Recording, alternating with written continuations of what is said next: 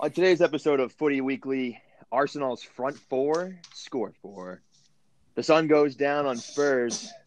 Liverpool sneak out of Norwich with a win. Chelsea struggle at the bridge. And Man City, they're banned for the Champions League for 2 seasons. Banned City, right. baby. Damn right. That's a good one. I'm your host and Liverpool supporter, Andrew Scanlon. And as always, I'm joined by my brother and fellow Red, Steven Scanlon.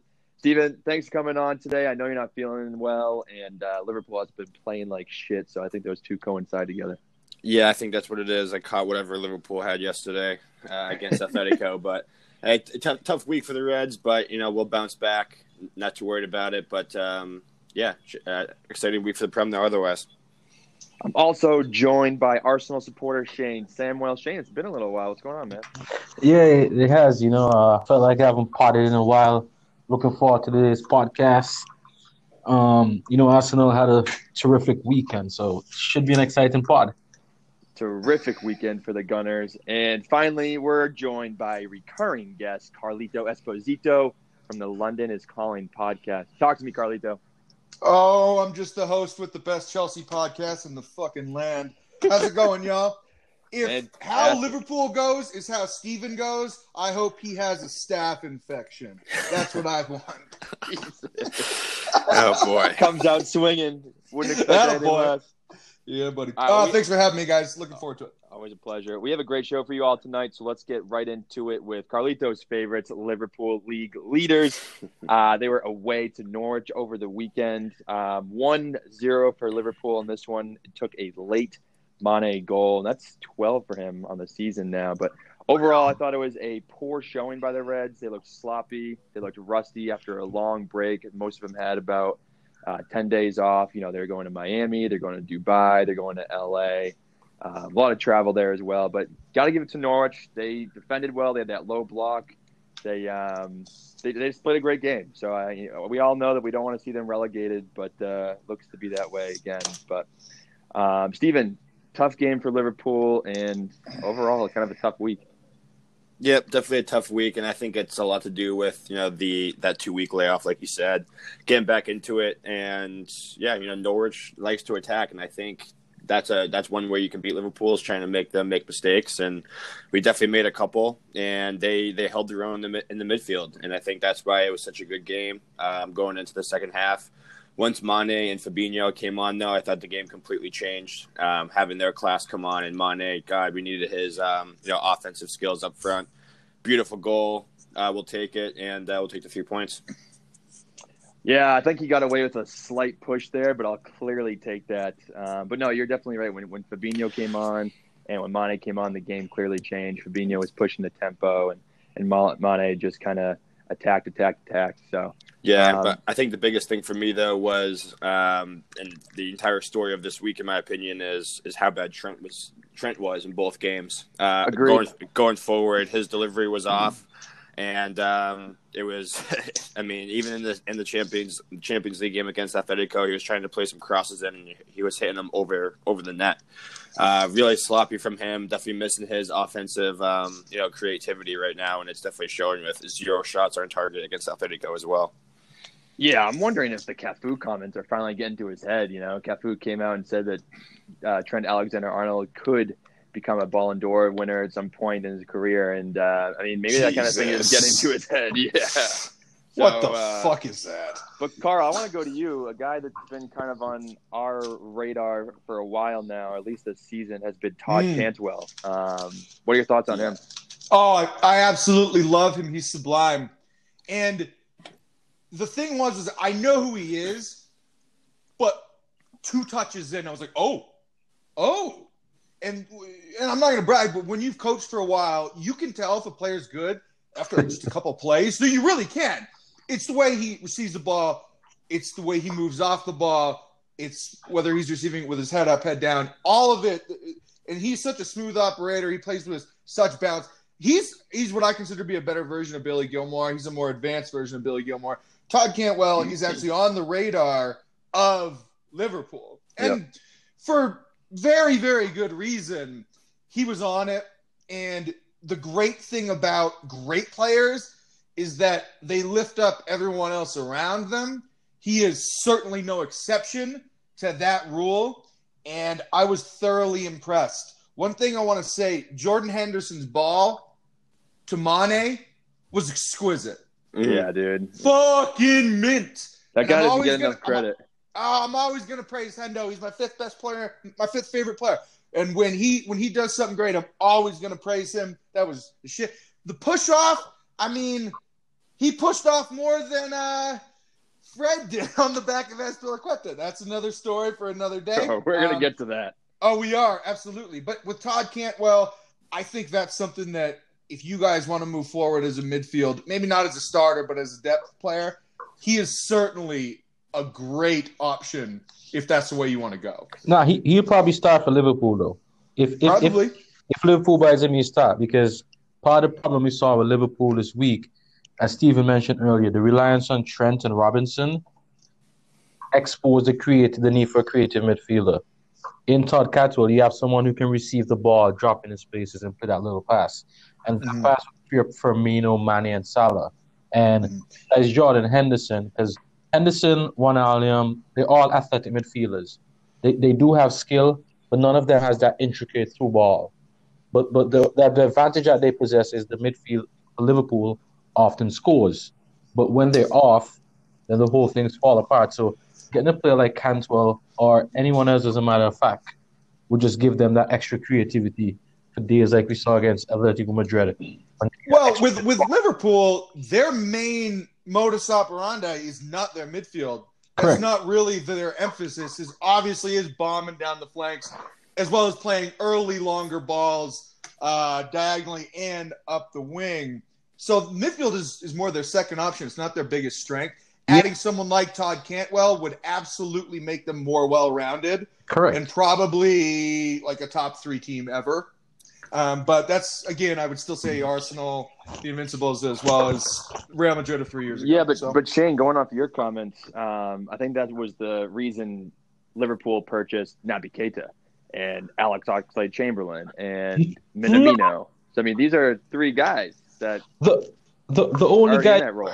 The only guy who could play that role is Minamino. The problem with players like Ox, right? Ox is a running man. He's a driving midfielder. He moves with the ball. Yeah. And Ox has been hampered by injuries so much in his career. He's never been able to take it to the next level. Like, he shows flashes of his goal scoring ability. He scores flashes of his skill. But he hasn't had a continued run in any team. True. So he's not been able to really own his skills. So Naby Keita might come into that. But the problem, again, with players like Naby Keita is he needs to be playing. Yeah. And he's when had a lot of injuries as well. Correct. And when he's not playing, he looks awful the first game he comes back, and then the second game he gets back into him. By the third game, you can see his quality there, but he struggles for consistency too. If he can get a third game. Correct. And in a team as good as Liverpool, you're going to end up being like Adam Lallana or Shaqiri, where you see very limited action. Right. Yeah, that's definitely the concern. Yeah, go ahead, Steven. Yeah, I mean, I think the problem with going into the transfer market and like not getting a guy for this position in the past is Klopp really values, the 3 guys that started in the Champions League game because of their value defensively. Like, that's what our midfield is for winning the ball back and then getting the ball out, to our wings and then moving up. But I think that's kind of why he wasn't afraid to sell Coutinho. And that was one of my criticisms when we had Coutinho was he's so great going forward, but he obviously zero defensively, especially on a pressing standpoint.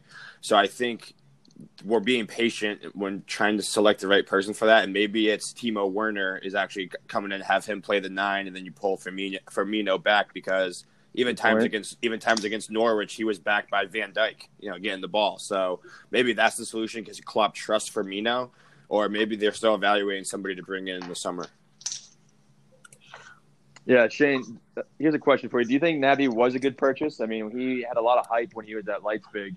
But he seems to have fallen a little short now that he's at Liverpool.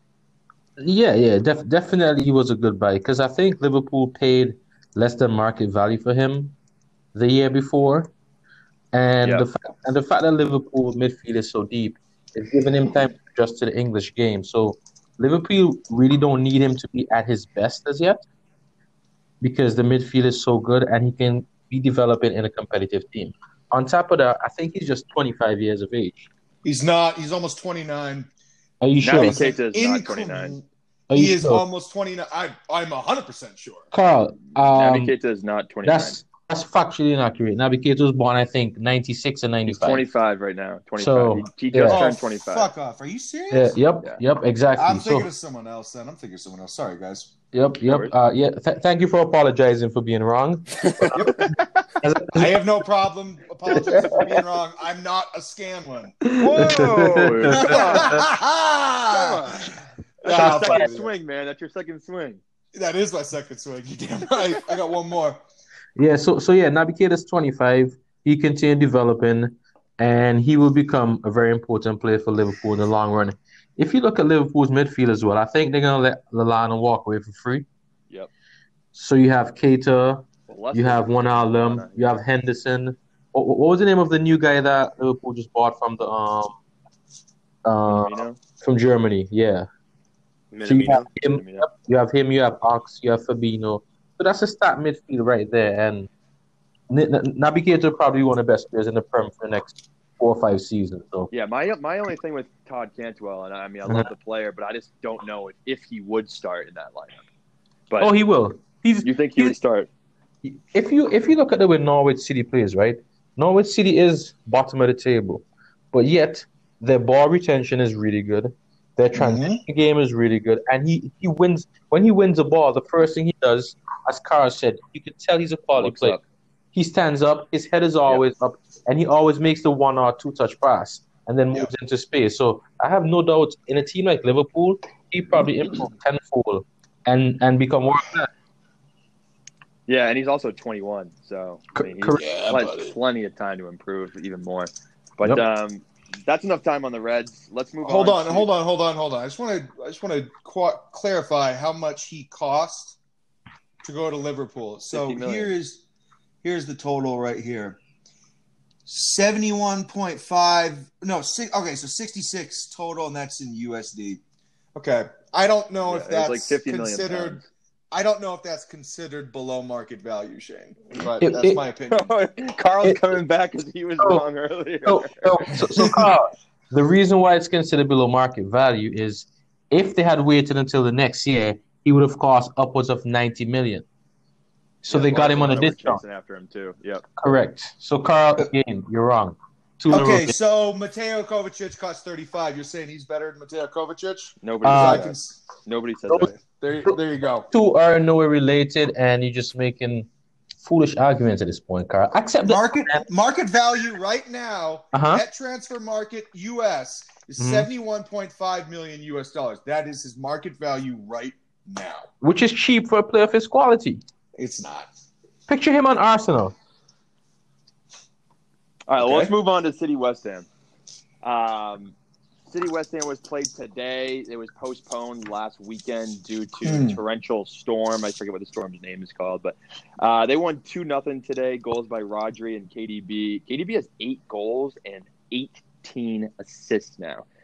For me, he's still league leader for Player of the Year. But this was an easy win for City. I didn't watch it, but one thing I heard was that the stadium at the Etihad was like half empty, mainly due to the postponement, but still pretty funny to call it the Etihad. 78 possession. 78% possession for City. 20 shots, 7 on target. West Ham, 0 shots on target. So maybe that City defense did play decently well. But Carl, let's start with you. Ban City, as we call them. Yeah, man, you are all about the puns tonight. Shit, Dr. Seuss in this bitch. Okay. So let's break this down. And Shane, by all means, interject whenever you want to. But really, let's just look at it in the most simple terms. You're allowed a certain amount of money. If you win more, you're allowed a certain amount more money that you're given. If you overspend and you don't balance your books, you're in violation of FFP. So what City would do is they'd go out and spend between 50 and 80 million on every player that they now have. On 4 left backs. It's unfucking believable how many players they bought between that window of 50 million and 80 million. So when someone looks at that from the outside looking in, they're going to say, "Oh man, they never spent Neymar money on one player." No, but they did on 3. And when you spend that amount of money on like 12 players, it doesn't add up. Man City has been a regional team since its inception. It was never as big as Man United. The fan base was never as big as Man United's or Real Madrid's or Barcelona's. So everybody started wondering, how are they in compliance with FFP? Where is all this money coming in from besides their winnings? How are they able to balance their books? Well, it turns out they weren't balancing their books. They were fudging their books. They were not on the up and up. And honestly, it was a red flag from the start when the owner's brother is the United Arab Emirates president and the owner himself is the deputy prime minister of the UAE. That should not be allowed, where you have a state-sponsored team. That's obscene. And you know that corruption is going to flow through that shit. And you know what? They're guilty as sin. And UEFA, man, they need to swing big, because if they pull like a Nancy Pelosi with the whole Trump thing and they don't have enough evidence, I'm telling you, if they don't have enough evidence, this is going to look so bad going forward with FFP regulations, because it will carry no clout. UEFA has to get this right. And if they have a bunch of smoking guns, then they're going to get it right. But if they didn't, I don't think they would have pulled this move. I think the city is absolutely guilty. Carl, so you made 2 important points, right? And I think we should clarify for our listeners what is financial fair play. Go ahead. Financial fair play, as you hinted to, is to prevent clubs from financial doping. And financial doping is exactly what Man City did. In this situation, Man City refused to present proof of their sponsorships to UEFA for them to carry out the investigation. Mm-hmm. So essentially, Man City did not comply. Before we get into the specifics with Man City, let's speed it back to 2005 when Roman Abramovich took over Chelsea. When Roman Abramovich took over, 2003, I stand corrected. When he took over Chelsea, 3-4, something like that. He invested his own money, right? Mm-hmm. He invested his own money, and he declared that he's investing his own money. Yes. What he was able to do, and why Chelsea avoided any sanctions over that period of time, even though they spent exorbitant amounts of money, is because they were honest and said the money came from him, and he proved that. Over time, Shane, weren't the rules different back then? I don't think financial fair play was in effect. They were much different. Yes. So that's part of why the rules were adjusted. Right. So as time went on, and Chelsea had all those young players, and that's part of the reason why Chelsea sold players like Oscar to China in order to make sure that they're constantly loaning out players. Correct. Because there's a lot of reasons. Yeah. The key to financial fair play is clubs need to balance the books for football-related expenditure, so that includes transfer and wages, television and ticket income, and revenue raised by commercial departments. The only thing that exempts from fair play is stadium costs, training facilities, youth development, and community projects. Those things are not. Those would be considered business expenses, right? Just write-offs. Correct. Exactly. Those are what we call regular overhead. No matter what league you're in, whatever you're playing in, you would have to incur those expenses.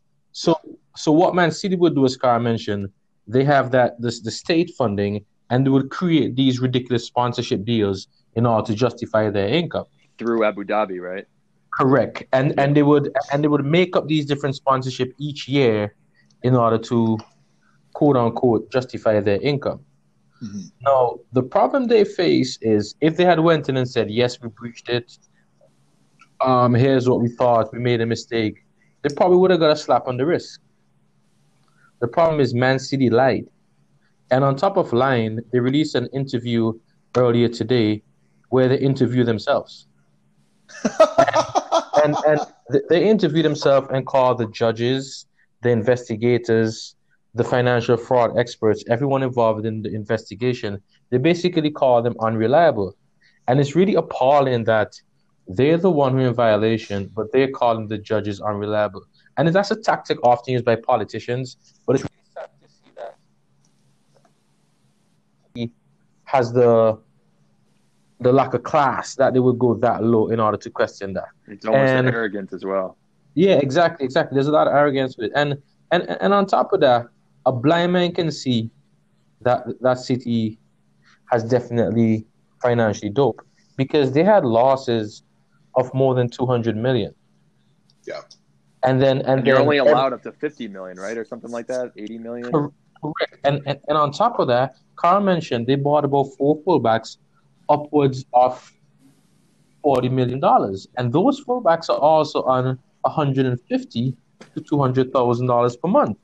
Per week, sorry.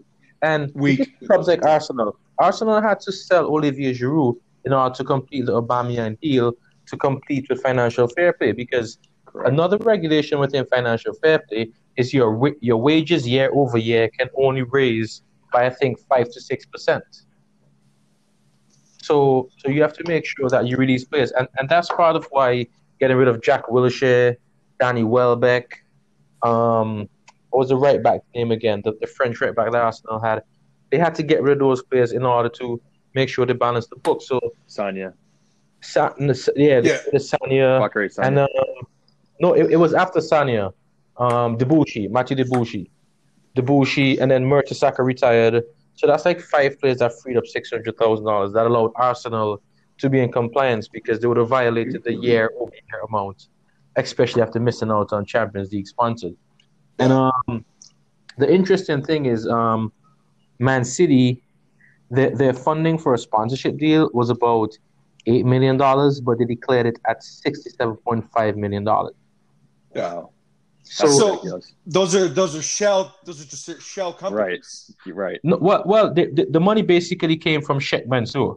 Like the money came from his pocket. Really, but of course, it was somewhere else where it came from. Carl, you're right. It was basically a shell. Yeah, it was a shell corporation. So, really, if we're going to break this down in the most simplest terms, they were allowed to buy more players at a higher value, at a higher price, and higher wages than anyone else could when they're not supposed to. So they fielded an illegal team.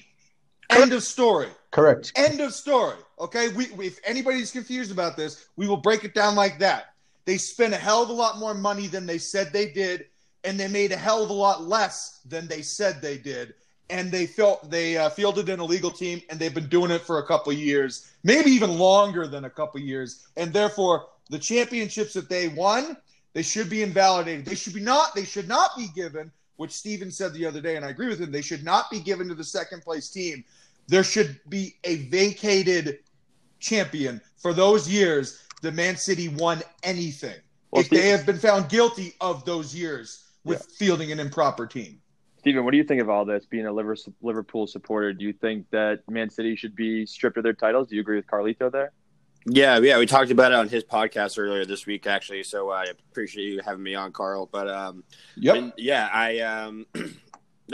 think that.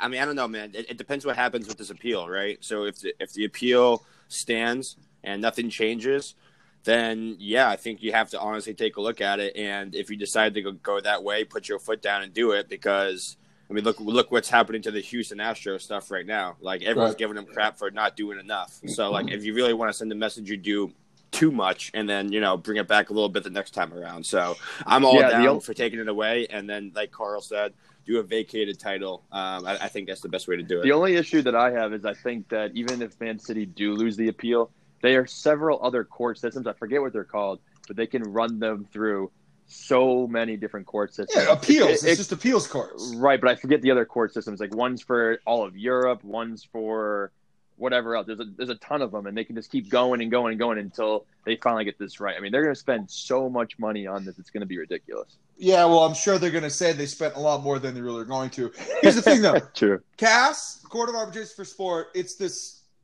body for all sports, not just for football. It's in Switzerland. It's just like this random building in the countryside. It doesn't look like a court at all. And what CAS wants to do is they want to expedite this process.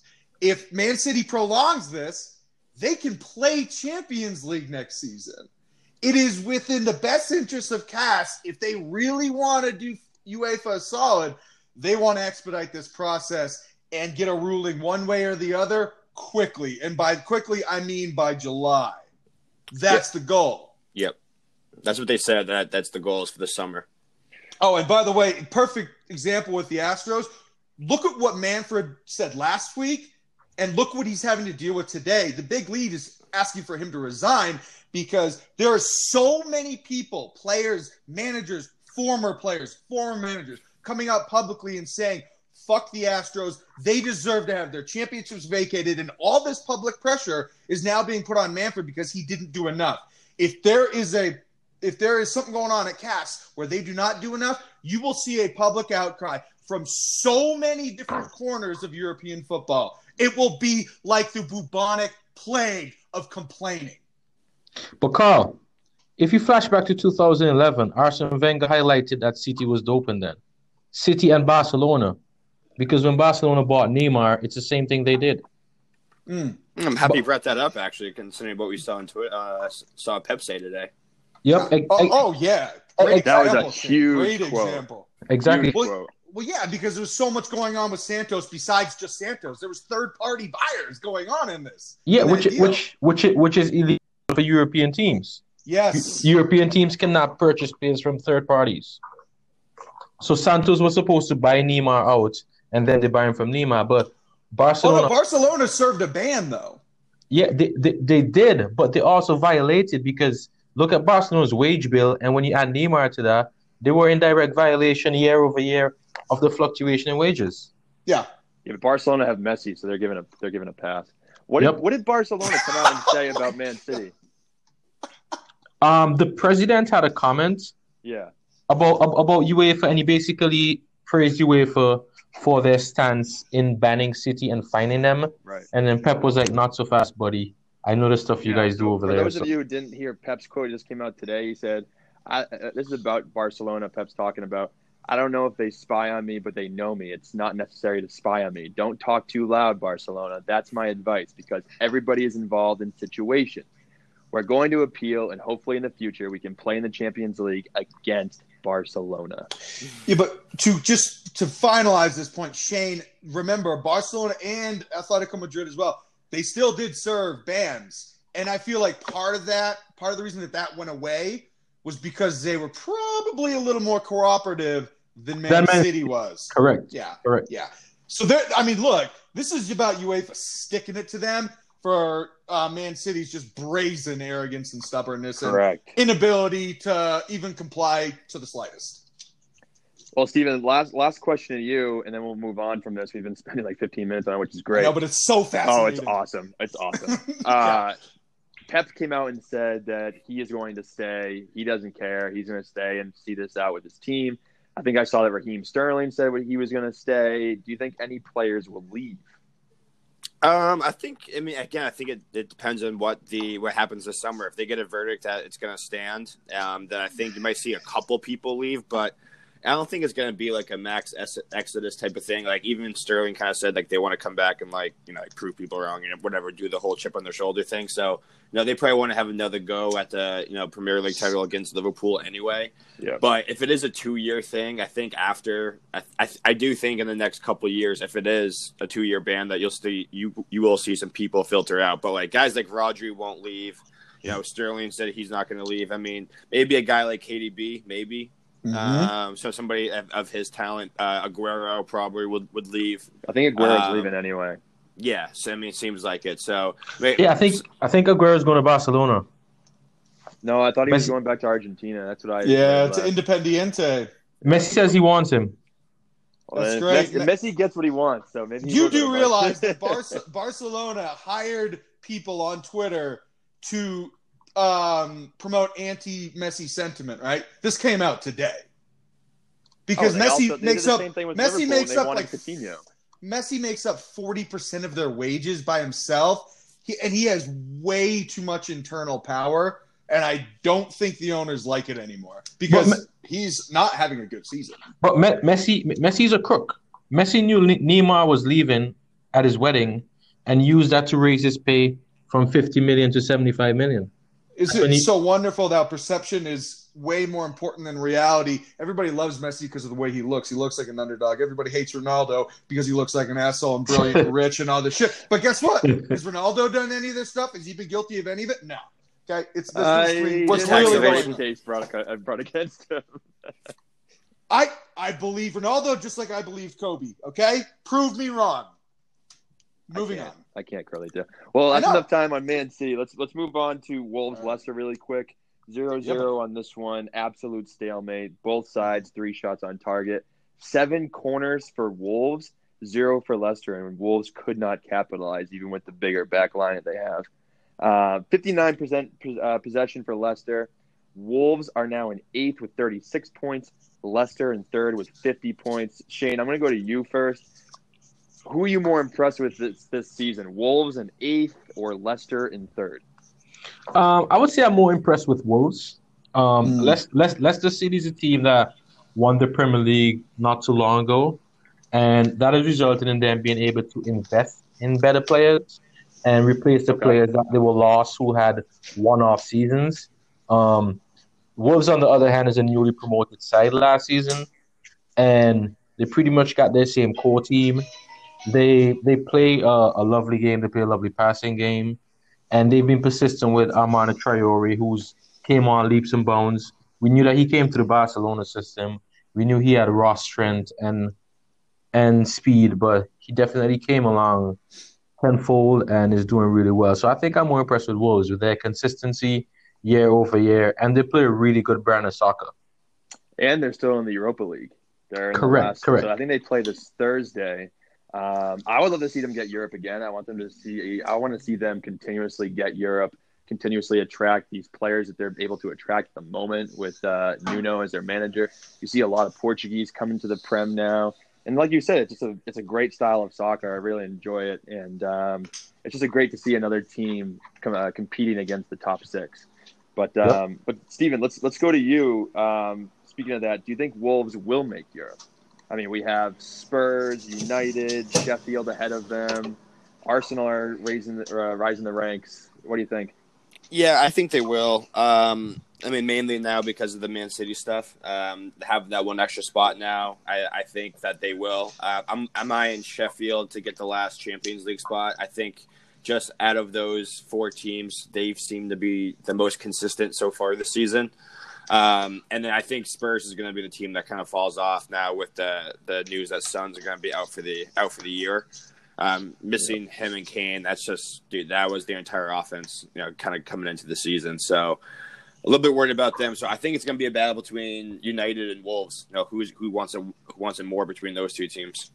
Don't forget about Sheffield. Don't sleep on them. But I have them in Champions League. Oh, that's right. Because of Man City. Because of Man City, baby. Yeah, exactly. All right, Carl, let's round it off with you for Leicester Wolves. If you had to pick one for your team, Vardy or Traore, who do you pick?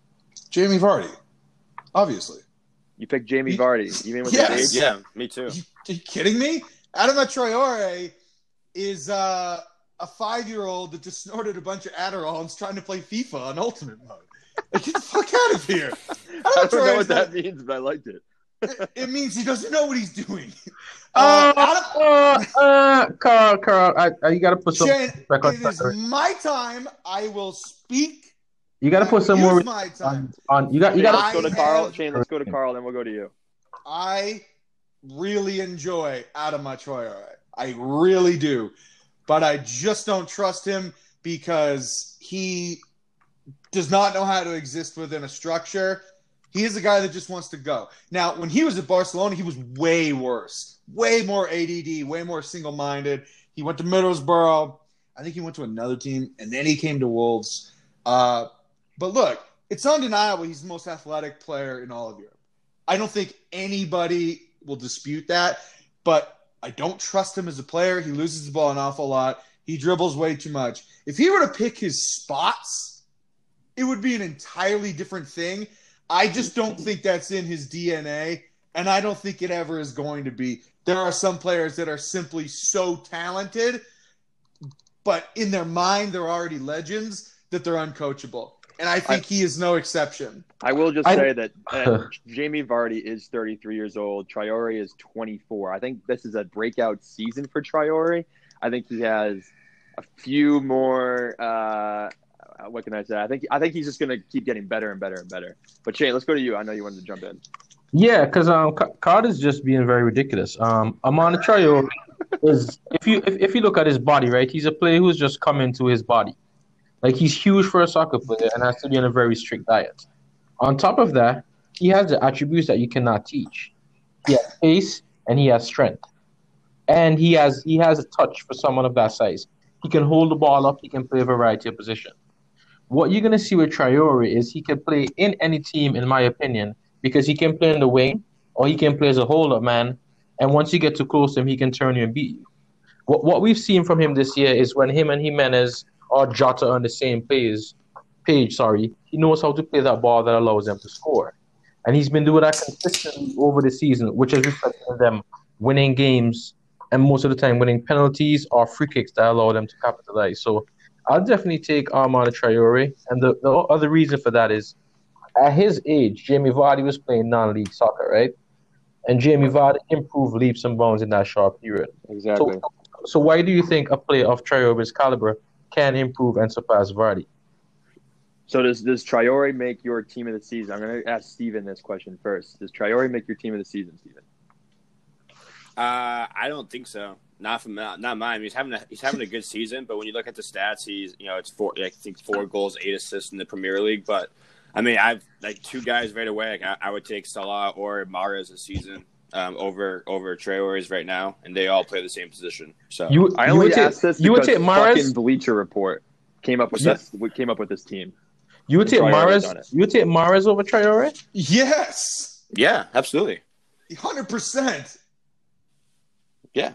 Carl, would you take Traore in your team of the season? Fuck no. Again, dude, this guy's so exciting. He's an electrifying player. But there's so much like Russell Westbrook, final 3 minutes of the fourth quarter type shit going on here, dude.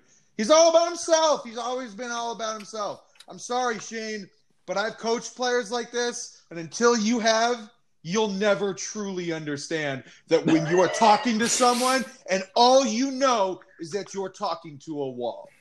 And once you've experienced that, then come back to me and tell me what you think about Adama Traore. Because when Shane he's is off, an assistant coach. I don't care. He hasn't done it for 12 years. When he's off, he is the worst player on the field. Carl, this is just like your N'Golo Kante bias, so I'm not even going to carry this on with you. Okay, even Alex Goldberg, who's like the worst person in the world, now agrees with me that we should sell Kante. And I'm going to get to that, motherfucker. I'm going to get to that. We're coming up to that. So that ends with Wolves, Chelsea. We still have 3 more to go. That escalated quickly. All right, we got Chelsea. No, Shane's just trying to prove a point, and that's fine. He can do that. Hey, it's all in love. We had Chelsea I don't think so tonight. Home to United. 2-0 to United in this one, unfortunately, for Carlito. Goals from Anthony Martial and goals from this guy named Blockhead. I don't know who that is.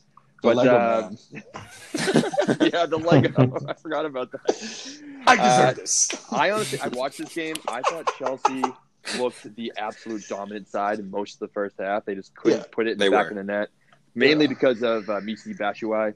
But they let off right before the break, and that's where Martial got his goal. No Kepa on this one again for the second game in a row, at least in the Premier League. Conte went off injured. He's clearly or apparently out for a month with a groin injury, I think.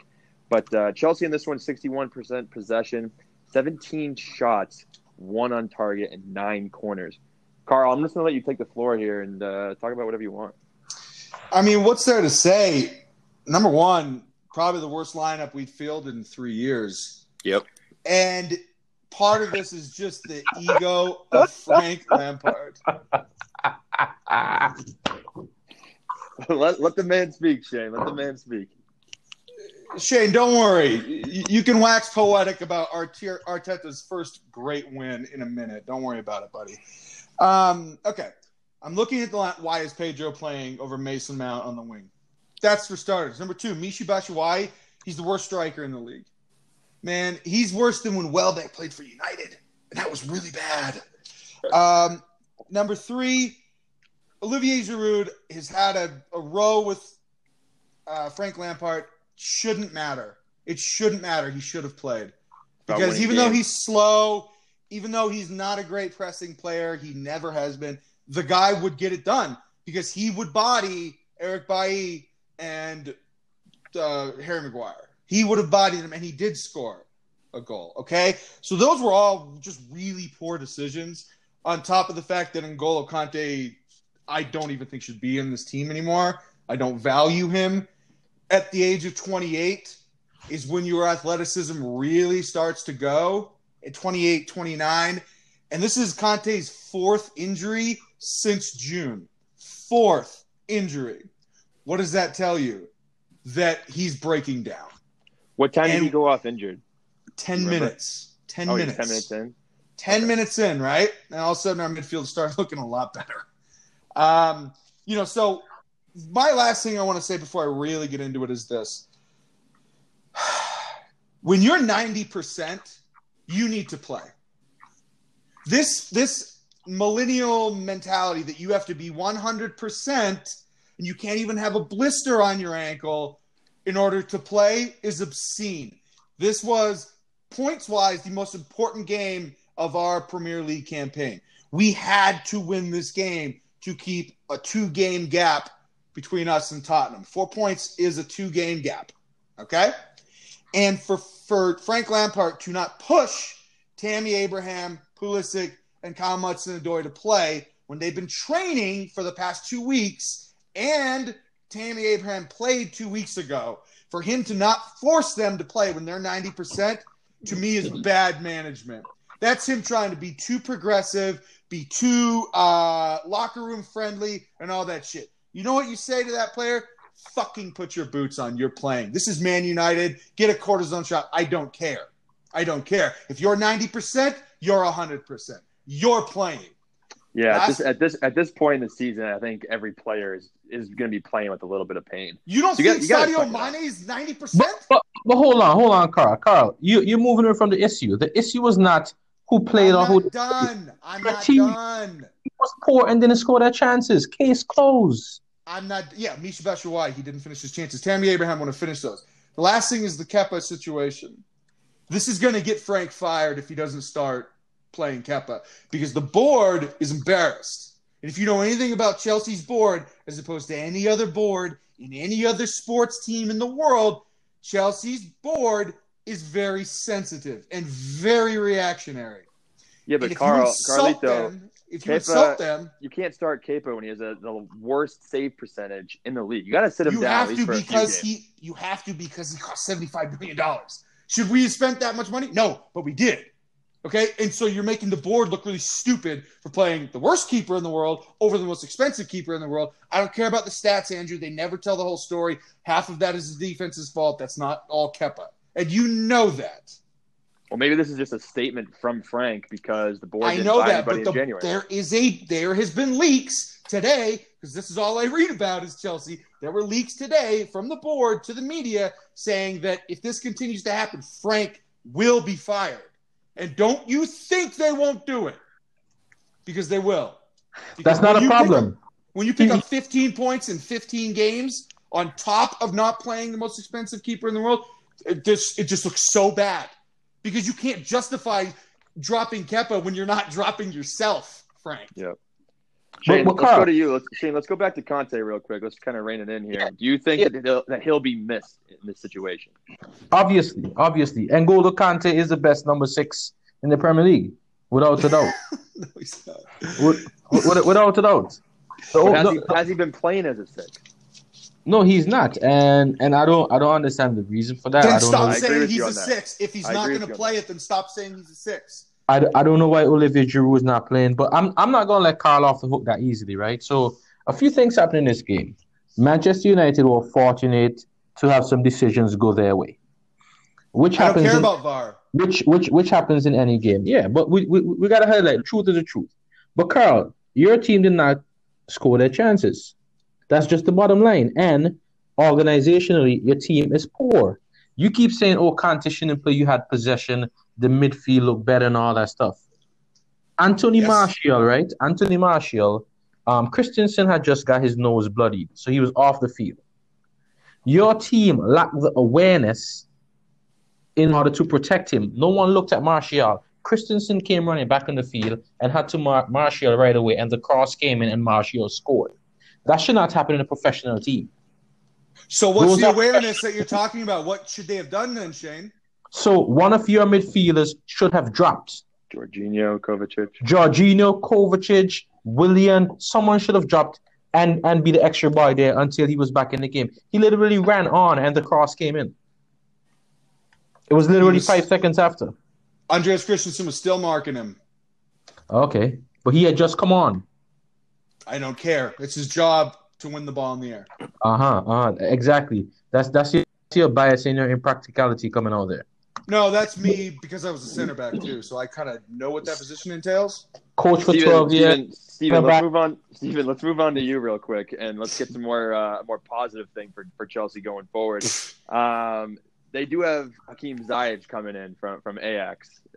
This is clearly good news. A lot of Blues, especially on Chelsea Twitter, have been absolutely thrilled about this signing. So, I mean, what were your thoughts on him? Yeah, I love him. Said it on the Carlito podcast, London is Calling. I think it's going to be a great move. I think it's going to be one of the better moves of the summer for any team, to be honest. I just think when you watch how he likes to play the game, he is kind of exactly what that team needs from a delivery standpoint. You know, when I see Chelsea interactions on Twitter, I see a lot of just Tammy Abraham doing a lot on his own with not a lot of support. This guy's going to give him support. He is a creator. Yeah. He leads. I think he leads the Dutch league in chances created and assists. And just the way he moves with the ball, it's awesome. He has such a good center of gravity. He's always under such control, and he plays those crafty through passes that Liverpool's kind of missed in that spot. But I think he's going to be a great addition to that team, and whoever else they bring in this summer, that's definitely a good first step forward. Excuse me. Yeah, he reminds me kind of like a flashier. I'm not going to say better, but like a flashier Kevin De Bruyne, just because he has a similar ability in terms of whipping a cross into the box or ripping a shot from the outside. That left foot of his is just a gift from God. I mean, this guy's gonna be really good in the Prem. I can't wait to see him. I mean, he was fantastic at Ajax, and they took the Champions League by storm last year. Yeah, so, he was one of the leaders of that team. Yeah, he's so good at turning too. And one thing I think Carl said on his podcast was he gives this team a little bit of that little swagger and that little bit of an edge that I think they need because they're so young still, and I think they need somebody other than Asby that they can kind of lean to with a little bit of attitude. Yeah. I would also just close this one out because Shane obviously doesn't watch this team as much as I do. Look, I think Sancho is going to be the one that we really go for at the end of the season. I don't want to spend $140 million on a fucking player, but we are going to have to because Man United will, and I don't think he wants to go there. So we're just going to have to bite the bullet and spend a lot of money on that dude. Do we need him? Yep. We 100% he looked need him. damn good yesterday against PSG. Yeah, there's this last guy. I know that Shane knows this guy. His name is Edouard. He plays for Celtic. He's a big old striker. His first name is Hudson Edouard. You know him, Shane? May lost Shane. I think we lost Shane for a second. Yeah, he's a striker for Celtic. He's really good. And he won't be that expensive, so. Well, hey, Carl, I got to say, I appreciate you not saying anything about the referees. What's the point? It's irrelevant. Bad. You have to still score goals. Oh, no, 100%. You still have to score. I mean, Messi, bro. I mean, they took one away from you, too. But that's VAR, bro. That's just VAR. I'm not going to blame the refs. I'm not going to blame VAR because you know what? It's such a cheap argument. You got to put it on Messi. You got to put it on Frank, and you got to put it on Pedro because they just weren't getting it done because those are not the type of personality. Hold on, Carl. I fucking was talking. Can you hear me? Yes. Yeah, we can hear you, dude. Dude, you gotta relax, man. You gotta relax. You need to stop interrupting me. That's not necessary, man. Look, Messi and Pedro were the wrong decisions because they haven't played at all this season. They were rusty. He should have forced Tammy Abraham to play because he played 2 weeks ago. He should have put Mount on the wing. They would have been a lot more well-suited for this type of game. Dude, Messi's so rusty, he looked like a Division III player. Yeah, but he could actually coach and put two up top and play Messi and Giroud. Neither one of them have played a lot, but Giroud's such a pro that he would have been fine. But Messi is a guy that needs time. He is a guy that needs to play his way, not into a game, into a season. And so just having him and Pedro out there was such a bad personnel move.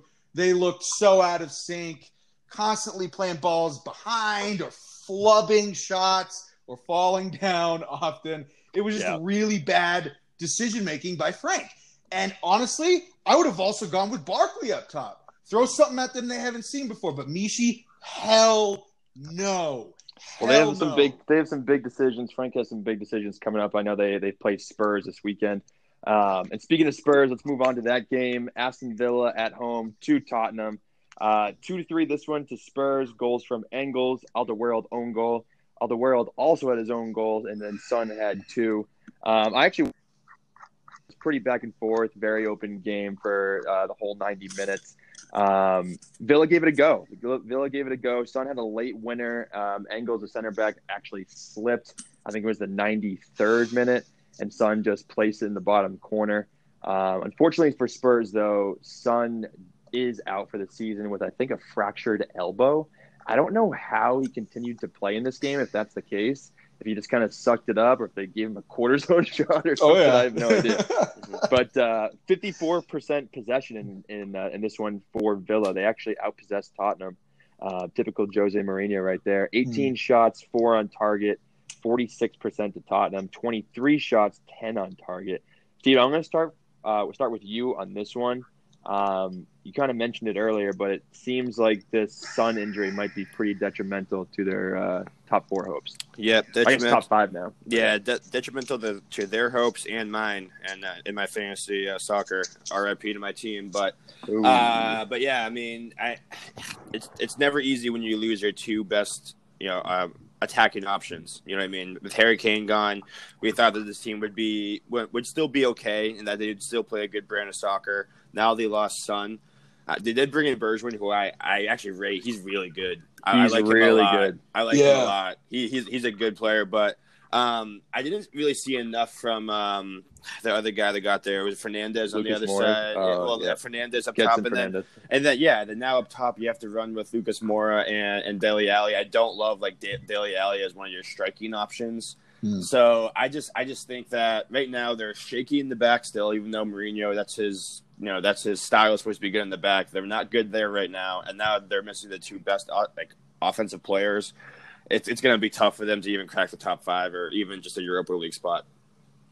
Yeah, I definitely see them kind of slipping down the pecking order.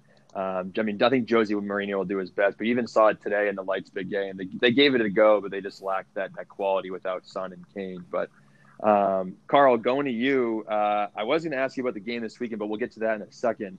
What do you think about Jack Grealish? Do you think that he's going to make it on a big team? Does he make it to the England squad? He's wonderful. He's just absolutely wonderful. He's very creative. He draws a lot of fouls. He draws a lot of attention. Yep. And, when he used to wear his shin guards down to his ankles, right, those little 3-year-old shin guards that you can buy on the Japanese. The Ryan Horan. The Ryan Horan, right? Yeah, since he was doing that at like 19, because Villa's been in his blood for a really long time, you could just tell. But Jack Grealish just put on 25 pounds. The guy is a man. He's 24 years old. He looks absolutely formidable. He's tough. He's assertive as hell. And his game's just gotten better and better. He is a wonderful all-action midfielder. I just love this player. I know that Tottenham's going to want to buy him, but I think he can aim higher. I think he can play on almost any team in England, almost. I would love to have him, but I think Ziyech is a little better right now. But Jack Grealish is not done accelerating his progress. I think that there's a couple more levels that he can get to. And I want to say that he's kind of like what would be the analogy of that with a basketball player? He's kind of like Devin Booker, He's really good, but he's going to be great. Yeah, it's kind of coming into his own at the moment. Yeah, absolutely. Yeah, we'll see if he can dig Aston Villa out of this relegation battle. They're currently 17th, so just outside with 25 points, but really, West Ham on their tail with 24, as is Watford. Yeah. Shane, let's end this one with you. I know you're a big Arsenal fan, but what color is London right now? Oh, red. Always has. Always will be. Anything to say about this game, Shane? No. Jose Mourinho. I mean, that's a relegation side. They should win. So there's not much to say about Tottenham there.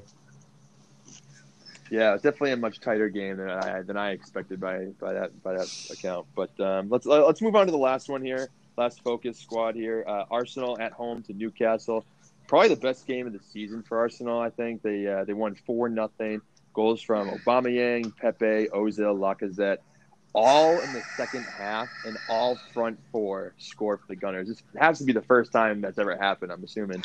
But, like I said, best performance of the season. They're 6 points back from Spurs in fifth, which would, if the City ban is allowed, which would get you into Champions League. But, Shane, I'm going to let you take the floor here, kind of talk about whatever you want. Yeah, so I'm not going to focus on the obvious. I'm going to focus on Shakran Mustafi, who's going to be sold this summer for about 45 million, because all the big clubs are going to be after him because he's just such a great defender. The most important takeaway from this game was that Arsenal maintained a clean sheet. Arsenal defense has been horrendous all season, and I think this is the second clean sheet in a row, which is the most important thing.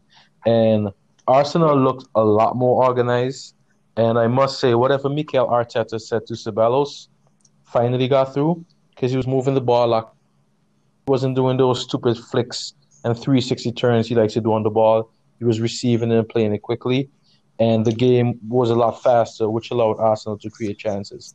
In addition to that, Nicolas Pepe is slowly coming into his own. It looks like he's adjusting to the Premier League, and we're seeing shades of the player we saw in Lille. As we all know, there's a lot of space in the Premier League to run behind defenders. You might get that once or twice per game, and he's showing that he's able to play in tight spaces. And he also did a really good job of tracking back and making sure he kept the pressure on Maxim, who's been playing really well for Newcastle and is a pretty rapid player as well. The other thing I like to point out for Arsenal was Bakayoko Saka. He had a wonderful game again. He's just 18 years of age. Rising star. And he's a rising star. He definitely is. And the most impressive thing about him is he makes the right play. Physically, he's not there as yet. As Carl mentioned with Jack Grealish, he's put on like 25 pounds. And Saka definitely needs to hit the weight room and get a good diet, because we could see him. He got knocked off the ball 3 or 4 times in that game. And even though he got knocked off the ball, he just got up, got right to it. And he had that ridiculous nutmeg that ended up in Lacazette scoring that ricochet goal. No, it was Pepe. He hit Pepe on his goal. And he was also vital because he made that run that pulled one of the defenders away when Lacazette ended up scoring. Mikel Arteta is making also the obvious changes. Something that he did that I was very impressed with, he benched Guendouzi. I don't even think he was in the squad. And I think players like Guendouzi needs to be benched, because Guendouzi does not think. He has a bit of talent, but he has proven to be a very stupid player, and he needs some tough love in order to be a good player, or we're probably going to need to get rid of him. So Arteta's doing the right things. Finally, Mesut Ozil had a good game, and part of that was him getting the ball in the spaces where he can be effective. Dani Ceballos was instrumental in that because he was getting the ball forward faster. And Aubameyang continues to show that even though he's playing on the wing, he can score 20, 25 goals per season easily. And a lot of people are critical of Aubameyang on the wing, but I don't have a problem with it because his hold-up play is atrocious, and he doesn't offer you that much going forward. He's more effective coming wide and facing goal. So I think him playing on the left or right is the best strategy. All right. Hell of a take there, man. Kid's pretty optimistic about Arsenal. It's kind of easy for him to do it when he doesn't have anybody interrupting him. No, got him. But Shane, what are your thoughts on Aaron Maitland-Niles? I mean, I know you're a big fan of Bakary, or not Bakary Saka, but Maitland-Niles has been having a great season as well. Did he play? No. So the thing with Ainsley Maitland-Niles is Unai Emery has continuously played him out of position, right? We had him playing as a right back. We had him playing left back, which he's not. What Mikel Arteta has done, he's brought Cedric in to be cover for Bellerin, and he also going to put Maitland-Niles in the center. So Maitland-Niles is going to be playing center midfield going forward, which is natural position, or he'll play right wing. So what Arteta did is just take him out of the firing line for a bit. He's in training sessions, practicing his position, and he has to fight for a spot in the midfield. He's played a lot this season. I'm pretty sure he's going to play tomorrow, and I expect big things from him in the future. Steven, going to you. Are you as optimistic as Shane? I mean, they did just get back-to-back clean sheets for, I think, the first time all season. I mean, I'm optimistic. I'm optimistic for them long term because I do like the young talent they have coming in between Niall, Saka, Martinelli. Like I like those guys a lot. I rate all of them. But I mean, it's Newcastle. Okay, so I'm not going to get too crazy with a 4-0 win. Like they have been playing a lot better. So I'm definitely there with you. But the biggest thing for me is that they did look better defensively. I know, again, it's against Newcastle, but it seems like having Hector Bellerin back has helped a lot. Having him in the right back spot, having a little bit of leadership. And it seems like he's starting to figure out what his back four is between these four. It seems like he really likes these four together. So I think just now having that continuity of playing together all the time is just starting to reflect a little bit, starting to get used to each other, and now they're starting to put in some performances. Yeah, I agree. There was definitely a lot of rotation early on in the season. I know that they had some injuries. David Luiz got a red card. Mustafi was just absolute shit. So now they finally have some time together, and you're starting to see them gel a little bit. I think David Luiz is kind of taking on the leadership role in the back. Granted, Xhaka's back in the lineup, and he's just been absolutely phenomenal for the team. So, no, I'm very optimistic about this side as well. Carl, let's go to you. Do you think that Arsenal will make Europe? Nope. They have 34 points. Europe would be 4 points away. Nope. Why not? Because I dismissed them this season. That's why. No, I just think it's going to be tough to come out of that hole. I mean, when you look at the teams that are ahead of them, like Sheffield's super consistent.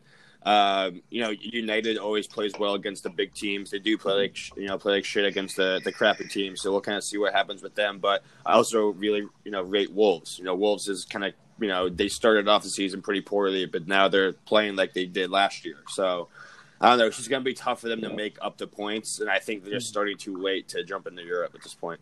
I think but if you look at Arsenal's next 4 games, they play Everton at home. They play West Ham at home, then they go to Brighton, and then they go to Southampton, and then they're at home to Norwich again. So those are their next 5 games. I think those are all very winnable for this Arsenal team. If they can win 4 out of those 5 games, they are right in the running for it. Because God knows all these other teams are going to slip up. Sure, totally, but they still got to play. I mean, I don't know what their schedule is, but I know they're going to have to play some of those teams ahead of them, and I don't know if they're good enough yet to jump ahead of them. But you guys are missing an important point. Arsenal still has the Europa League, which can be their way into the Champions League. No, very true. Thursday nights, though. Thursday nights are tough. Yeah. Where they play? They play Olympiacos? Yeah, tomorrow, 3 p.m. You guys should tune in to see some champagne football. All right, we'll end it on that one. But let's go to some other score lines real quick. Southampton were at home to Burnley. Southampton has been playing really well recently, but they actually lost this one at home 2-1. Ings had another goal. That's 15 on the season in the Premier League for him. Westwood had a goal. Vidra off the bench had a goal as well. Southampton at the moment are sitting 12th. They get leapfrogged by Burnley, who are now 11th. Burnley are kind of making a little run now. I think that's the 2nd win for them in a row, or maybe 3rd win for Ginger Mo. I mean, he's getting the team back in order. I know in the beginning of the season, Stephen, you, me, Paul, I think even Shane were saying that Burnley has been somewhat of a disappointment. They were one of the teams that you kind of feared going to. You didn't like going to Turf Moor, but I mean they're kind of turning things around here, and I think they're definitely going to be out of relegation and could get into the top 10. But Steven, let's go to you for Everton at home to Palace. Yeah, Everton getting it done again.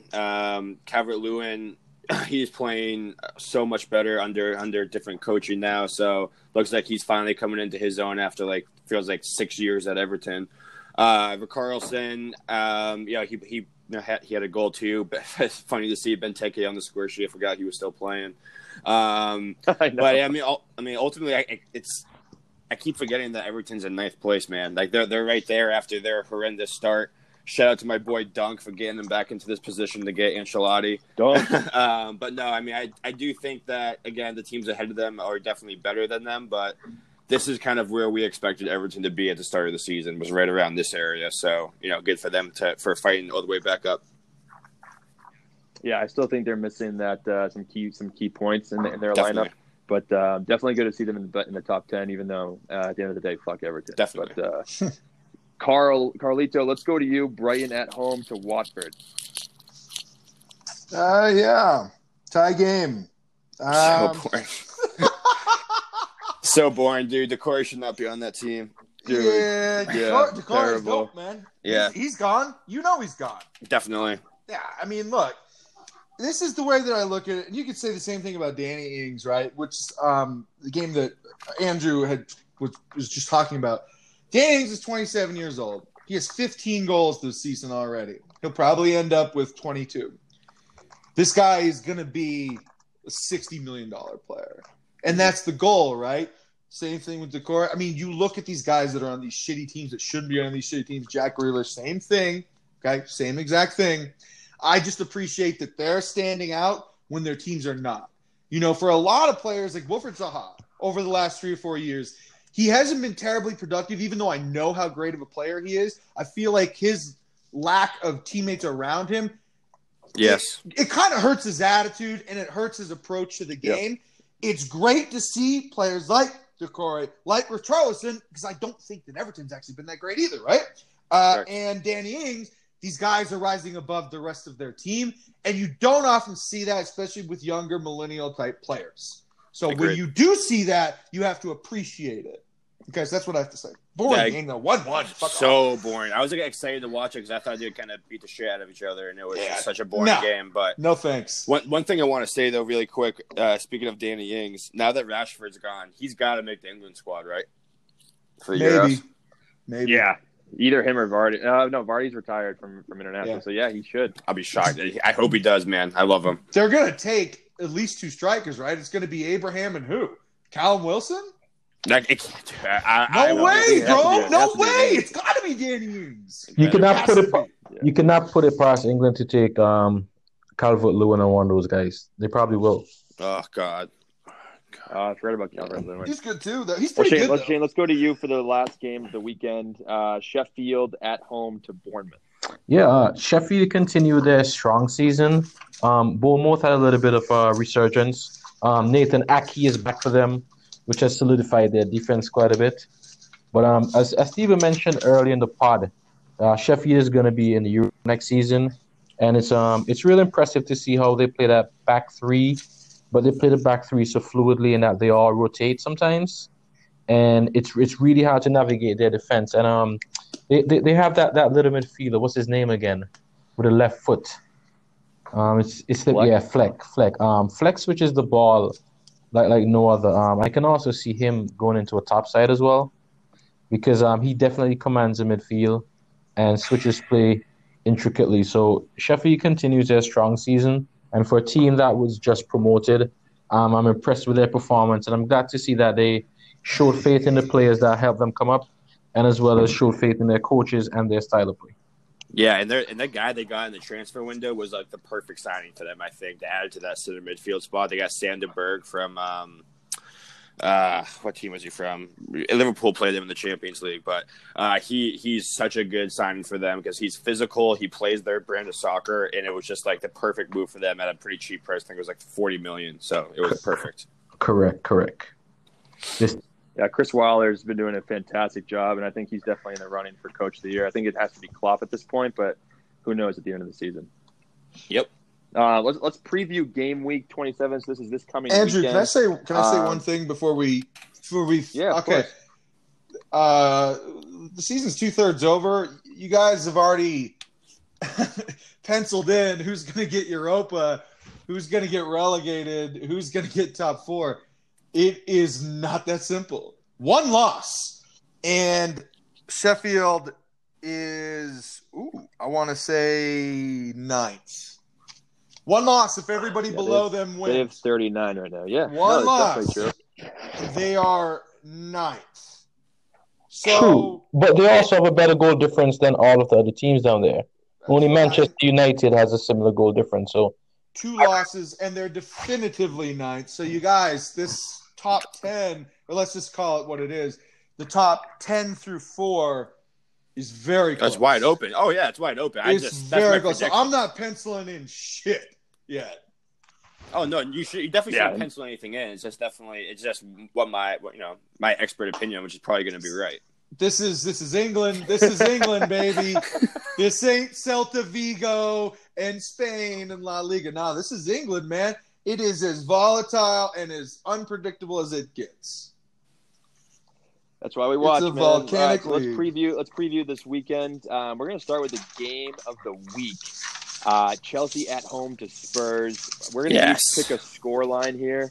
I'm actually going to take Chelsea on this one. I'm going to go 2-1 to the Blues at home. I think, Carlito, correct me if I'm wrong, I think Tammy will be back for this one. So I think that makes a huge difference for the Blues. Orvis moving. Can we stop the background noise?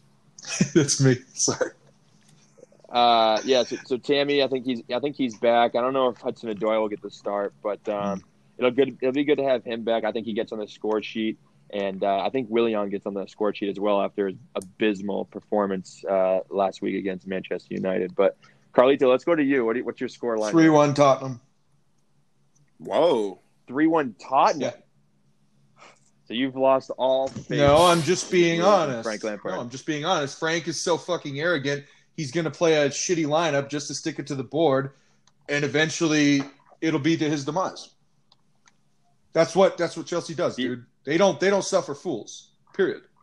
So Frank wants to test it by all means, and I know he will because he's got that big of an ego.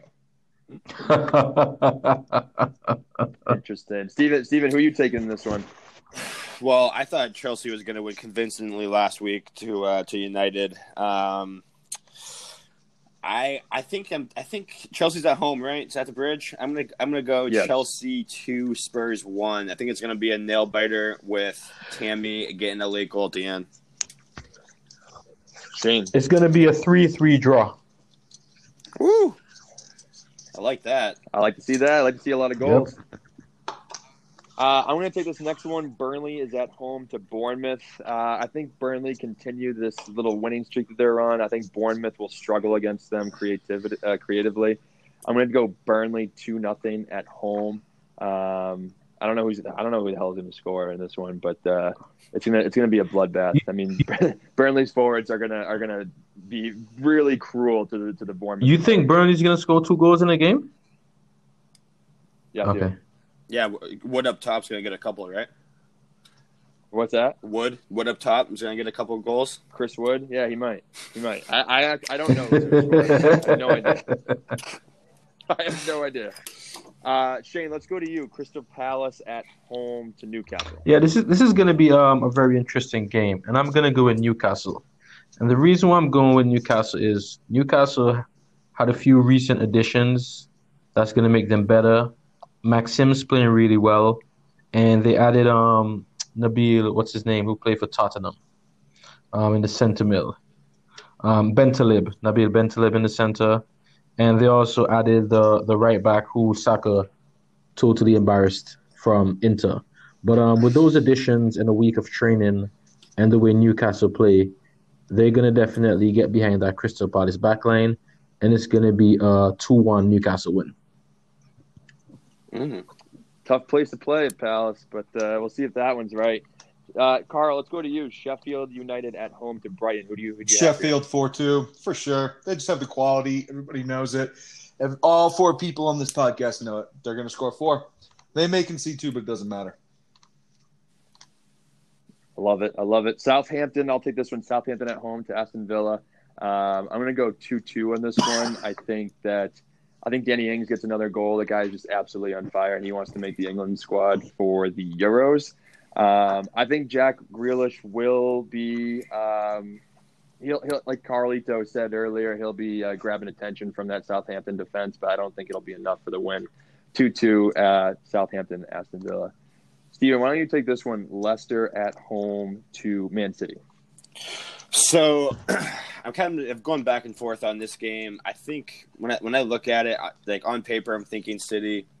But Leicester needs this game more, and hungry dogs run faster, right? So, I can't believe I'm actually going to do this. Yeah, I'm going to take Leicester to win 1-0 at home, even though they're probably going to lose like 4-0.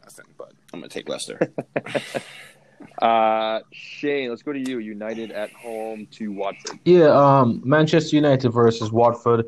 It's going to be a game of teams way down the Premier League table. Manchester United has no identity, and they play that long ball, counter-attacking style, which they would struggle against a team like Watford, given the athleticism of players like Decore. And Troy Deeney is going to grab a brace, and it's going to be a 3-1 Watford win. Ooh, I smell a bet of the week. I think you should put 1,000 in, Andrew. Go big or go home. Wow. Go Habsy on a win there. Carlito, let's go to you. Wolves at home. Yeah, I don't know why someone in this podcast said that the Wolves play pretty attractive football. No, they don't. But they are the fastest team in the Premier League. They'll outrun Norwich. Norwich will try to play pretty soccer. Wolves will simply run them over with their athleticism. 2-1. It'll be a fun game, though, because it'll be contrasting styles. And we'll see a Adama Traore play. Yeah! Get your popcorn, dog. He'll probably play 5 minutes in the final 5 minutes. Shane, I'm going to go to you for this one. Arsenal at home to Everton. This is going to be a thrilling game. Wally Walcott, Alex Iwobi going to be back to the Emirates. Arsenal is going to win this game 4-2. Aubameyang. 4-2. Big. Yeah, Aubameyang hat-trick. You heard it here first. 9th against 10th here. 9th against 10th. That's an upset as well. Steven, why don't you round us off with Liverpool at home to West Ham? It's going to be 2-0 Liverpool. I think it's going to be a tough one to grind out. West Ham's going to play a 4-4-2. And it's going to be up to our outside backs and our wingers to create something. So it's going to take us a little bit to break it down, but just because West Ham's so poor, we will eventually break it down. 2-0 Liverpool. Love that scoreline, 2-0 Liverpool. All right, let's finish off this episode with some quick fantasy picks and upsets of the week. I'll start. My fantasy pick, I agree with Steven. I think Liverpool win 2-0. I think Sadio Mane gets both. 2 goals for Mane. Steven, your fantasy pick of the week. Danny Ings. He wants the England spot. He's carrying Southampton right now. They're rising up the table. Let's go. Carlito, fantasy pick of the week. Richarlison, 2 goals. They can't handle him. I smell fire. They fucking can't. You're going to tell me they can? Good luck, dude. Good luck. Shane, your fantasy pick of the week. Pierre-Emerick Aubameyang. Hat-trick incoming, baby. Woo. Wow. All right, so let's finish off with the bets of the week or upsets of the week. I will start. I'm taking Leicester over Man City. If you're a bettor like myself, that's plus 335 on the money line. You would put $10 down, you win $35. So that's not a bad turnover for me. I'm taking Leicester over Man City at home. Carlito, who is your bet or upset? I'm putting $150 on Everton. Anybody want to take that bet? Easy money. I'm taking that bet. Done.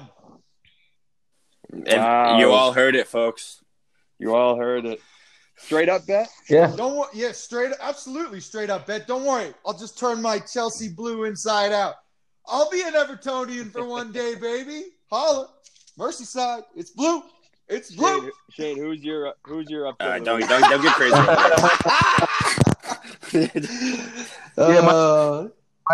Merseyside's never been never. It's never been. But London hasn't been red since 2003. So who knows? We all live in a fantasy factory here now. Apparently, we don't tell the truth. Let's get it. All right. West Ham's gonna upset Liverpool. Robert Snodgrass is gonna score, and we're gonna have a Mikel Antonio header to win it. You heard it here first, guys. There you go. Don't bet on that game, you folks at home. Steven, why don't you finish us off? So I was originally going to take Brighton, but I talked myself out of that. I'm actually going to take Villa to beat Southampton at home. If you take that game straight up, Aston Villa is plus 400. I love that. Walk to the bank with $50. Let's go. Walking to the bank. We're laughing to the bank. So that rounds us off here for the Footy Weekly podcast. Thank you, Carlito from the London is Calling podcast, for joining us. Any last words?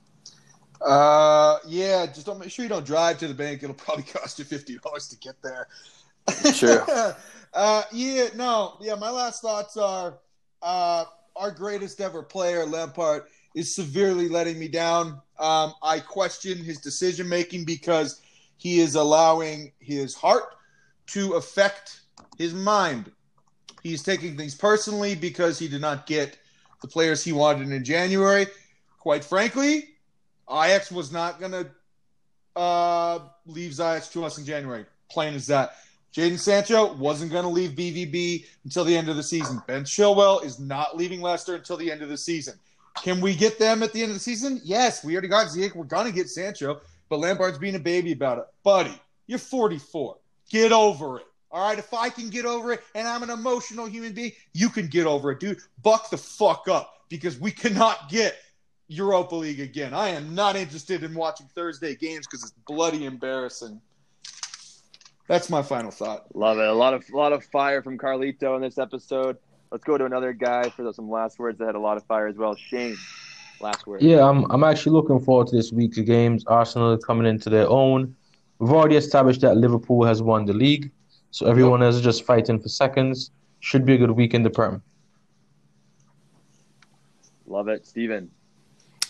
Yeah, this episode definitely got contentious, and I loved every minute of it, so I appreciate everybody involved.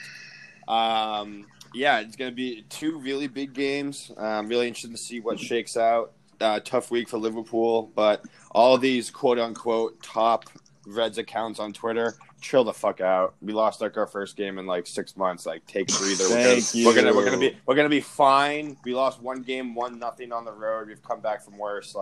Chill the fuck out. Hey, tell your head cheerleader Stevie Nicol to chill the fuck out, dude. He's the one that's leading the charge. Yeah, that's you, man. The oh worst game in 12 months.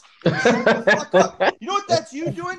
That's you humble bragging, but it's disguised as hyperbole. You're really just bragging because your standards are so high that 1 loss is the end of the world. Shut up, Stevie Nicol. I see right fucking through you, you human paraquat. All right, that's all I got. Well, that's ESPN. I hope Stevie Nicol is listening to this podcast, but I wouldn't want to be West Ham this weekend. I'll just say Me neither. Liverpool are going to come out firing. But thank you all for joining us. That rounds us up. See ya. Peace.